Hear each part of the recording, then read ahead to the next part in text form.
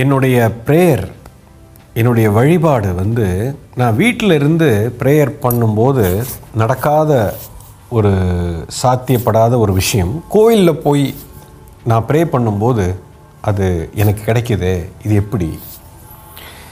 இதில் 2 விஷயம் கவனிக்கப்பட வேண்டியது. ஒன்று,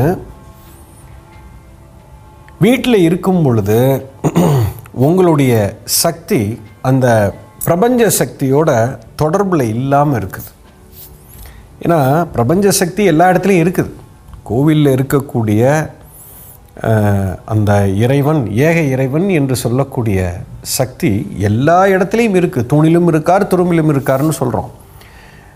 பட்டு கோவிலில் வந்து நம்ம வீட்டில் இருக்கிறத காட்டிலும் அதோட வீரியம் வந்து பல லட்சம் மடங்கு அதிகமாக இருக்கிறது. அதைத்தான் சித்தன் உருவாக்கி வச்சுருக்கான். இப்போ வீட்டில் கரண்ட் வந்து 100 வோல்ட் இருக்குன்னா கோவிலில் 5 லட்சம் வோல்ட் இருக்குது. அப்போ அந்த காந்த சக்தி ஈஸியாக இழுத்துரும் உங்களை. அது ஒரு முக்கிய காரணம். ஸோ இப்போ நீங்கள் கோயிலுக்கு போகிறீங்க, அப்போ அங்கே 5 லட்சம் வோல்ட் இருக்குது.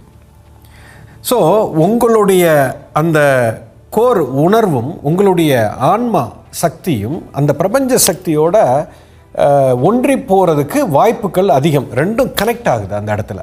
ஸோ இது ஒரு முக்கியமான ஒரு காரணம். அதுவும் ஒரு குறிப்பிட்ட கோயிலுக்கு போனால் ஒரு சில பேருக்கு நடக்கும், வேறு கோயிலுக்கு போனால் நடக்காது. என்ன காரணம்னா, ஒவ்வொரு மனிதனும் தனித்தன்மை வாய்ந்தது.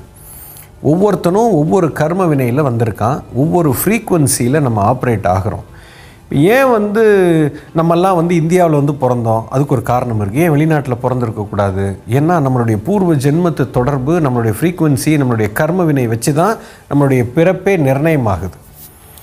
அதுவும் இந்தியாவில் எதுக்கு நீ தமிழகத்தில் ஏன் வந்து பிறந்த? அதுக்கு ஒரு காரணம் இருக்குது. தமிழகத்தில் எதுக்கு இந்த குறிப்பிட்ட ஊரில் வந்து பிறந்திருக்கிற? நான் மதுரையில் பிறந்திருக்கிறேன், நான் திருச்சியில் பிறந்திருக்கிறேன். ஏன் திருச்சியில் பிறந்தீங்க? நீங்கள் ஏன் கோயம்புத்தூரில் பிறந்தீங்க? நீங்கள் எதுக்கு கன்னியாகுமரியில் பிறந்தீங்க? ஏன் அந்த மண் உன்னை இழுத்து இருக்கிறது? அப்படிங்கிறதுக்குன்னு ஒரு காரணம் இருக்குது. காரணம் என்னென்னா, உங்களுடைய கர்ம வினை, அதை சூழ்ந்து இருக்கக்கூடிய அதை நிவர்த்தி செய்யக்கூடிய சக்தியின் தொடர்பு. அதைத்தான் குல தெய்வம்னு சொல்கிறாங்க. எதை கும்பிட்டாலும் உங்களுடைய குல தெய்வத்தை முதல்ல கும்பிடுன்னு சொல்லுவாங்க. அதுக்கு அடுத்தது குருவை கும்பிடுன்னு சொல்லுவாங்க. அதுக்கு அடுத்தது உன்னுடைய இஷ்ட தெய்வத்தை கும்பிடுன்னு சொல்லுவாங்க. ஏன்னா ஒவ்வொரு உயிருக்கும் ஒரு கனெக்டிவிட்டி இருக்குது. அந்த உயிருக்கூட நீங்கள் தொடர்பு வைக்கும்போது உங்களுடைய அத்தனை ஆசையும் நிறைவேறும். எப்படி எனக்குன்னு ஒரு அம்மா அப்பா, அவரோட தாத்தா பாட்டி அப்படிலாம் ஒரு வழியாக இருக்கோ, இந்த இறை சட்டத்துலேயும் அப்படி இருக்குது. You understand? மேலே இருக்கிறது ஏக இறைவன் ஒருத்தர் இருக்கார், அதுக்கு கீழே நவ கிரகங்கள் இருக்கும், அதெல்லாம் தெய்வங்கள்னு சொல்லுவோம். தெய்வங்கள் வேறு, இறைவன் வேறு. அதுக்கு கீழே தேவதைகள்னு சொல்கிறோம். அதுக்கு கீழே நிறைய இந்த சின்ன சின்ன தேவதைகள்னு சொல்கிறோம், ஏஞ்சல்னு. ஒரு மதத்துலேயுமே இது இருக்கும். ஸோ இது எல்லாமே வெவ்வேறு சக்திகள், தேவலோகத்தில் இருக்கக்கூடிய ஒவ்வொரு சக்திகள். அப்போ இந்த பூலோகத்தில் இருக்கக்கூடிய ஒவ்வொரு மனிதனுக்கும் ஏதோ ஒரு ரூட் மேப் இருக்கும். இவன் இந்த உயிரை தேவையானதை அத்தனையும் கொடுக்கறதுக்கு இந்தந்த தேவதைகளை வந்து அப்பாயிண்ட் பண்ணி வச்சுருப்பாங்க, டெலிகேட். இப்போ எப்படி பிரைம் மினிஸ்டர் டெல்லியில் உட்காந்துக்கிட்டு ஒரு 10 மினிஸ்ட்ரி வச்சுருக்கிறாரு, இத்தனை ஸ்டேட் இருக்குது, ஸ்டேட்டுக்கு ஒரு சிஎம் போட்டிருக்காரு, அந்த ஊர் மக்களை கவனிச்சுக்கிறதுக்கு ஒரு சீஃப் மினிஸ்டர், ஒரு கவர்னரு. அதுக்கு கீழே வந்து கோயம்புத்தூர் எடுத்துக்கிட்டிங்கன்னா அந்த ஊரில் இருக்கிற மக்களை நல்லபடியாக அவங்களுக்கு தேவையானதை செஞ்சு கொடுக்கறதுக்கு ஒரு கலெக்டரு, ஒரு ரெவென்யூ டிபார்ட்மெண்ட்டு, ஒரு ஆர்டிஓ, எப்படி அந்தந்த ஊரில் அமைச்சிருக்குதோ, இந்த அண்ட சராசரத்துலேயும் ஒவ்வொரு உயிருக்கும் ஒவ்வொரு டெபுட்டி இருக்குது. அதில் தான் இந்த அத்தனை ஊர்கள்லேயும் விதவிதமான கோவில்கள், சக்தி பீடங்கள் சித்தன் உருவாக்கி வச்சுருக்கான். அதனால் இப்போது நான் இருக்கிறேன் அப்படின்னா எனக்குன்னு ஒரு தெய்வம் இருக்கும், ஒரு இஷ்ட தேவதை இருக்கும், அதுக்குன்னு ஒரு மூலம் இருக்கும், அது கூட என்னுடைய உயிர் தொடர்பு தெளிவாக இருக்கும்.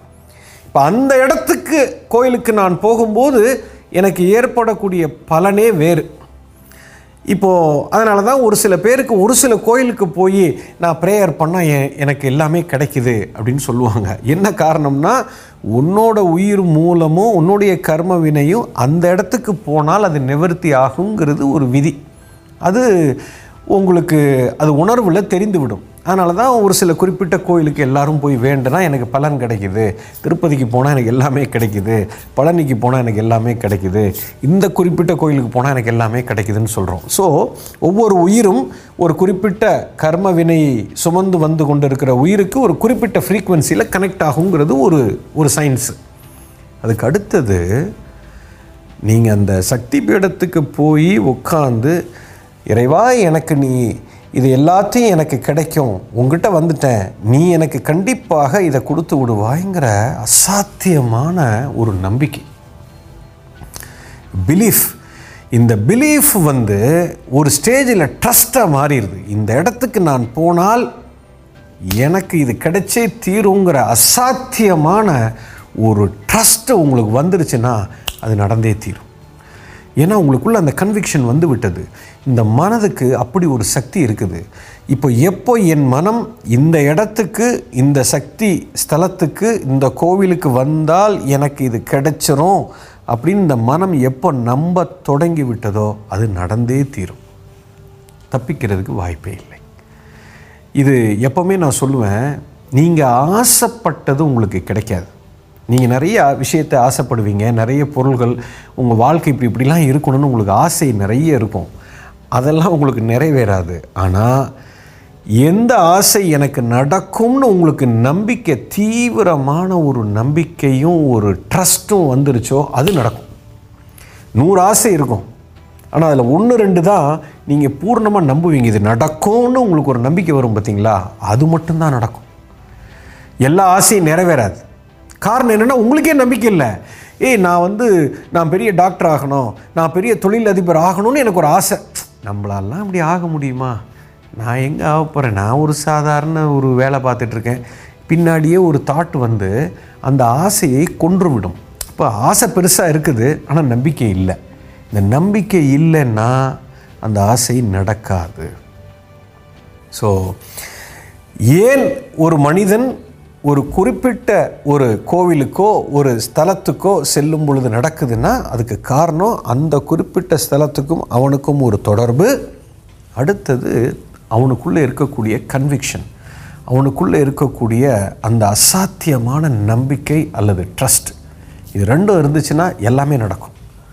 You understand? இதுதான் இதுக்கு பின்னாடி இருக்கக்கூடிய மிகப்பெரிய ஒரு விஞ்ஞானம். அதாவது புராணத்திலேயே இருக்குது, அனுமான் வந்து அந்த கடலை கடக்கும் பொழுது, அந்த இலங்கை கடலை கடக்கிறதுக்கு ராம நாமத்தை சொல்லும் பொழுது கடலே விலகி நின்னுது. அப்போது அவருக்கு எவ்வளோ பக்தி பாருங்கள், அந்த ராமர் மேல் அவருக்கு இருந்த பக்தி. அதனால் என்ன ஆகுது, இயற்கை சக்தியே அவருக்கு வழிவிடுது. ராமருக்கே அந்த கடல் விலகவில்லை, ஆனால் ராமன் மேல் வைத்திருந்த பக்தியின் காரணமாக அவருக்கு அது விலகியது. அப்போது அந்த பக்தி, அந்த நம்பிக்கை, அந்த ட்ரஸ்ட்டு வந்து அடித்ததுன்னா இறைவனே வந்து உட்கார்ந்து உங்களுக்காக வேலை பார்ப்பார்.